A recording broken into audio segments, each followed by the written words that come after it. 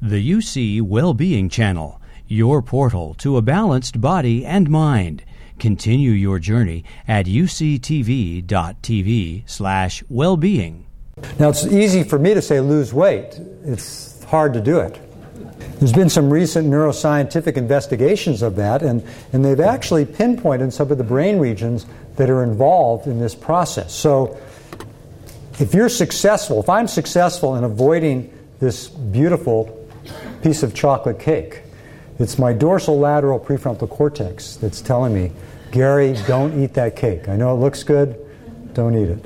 But then there's a part of my brain just above my eyes, the orbital frontal cortex, that's saying, eat the cake, eat the cake. So it's kind of a battle of the brain that goes on.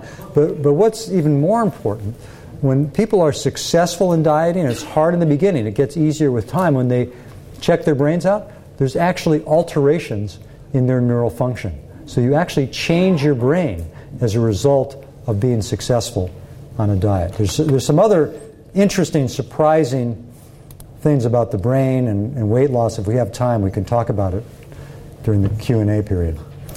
So while we're on food, let's talk about alcohol and wine in moderation. It's associated with a lower risk for Alzheimer's disease. So people often ask, well, how much is a glass of wine? Is it like this? Well, it's more like this. And we're not sure why it is. It may be that people who drink in moderation are just more laid back. Or it could be something in the alcohol. In wine is a chemical called resveratrol.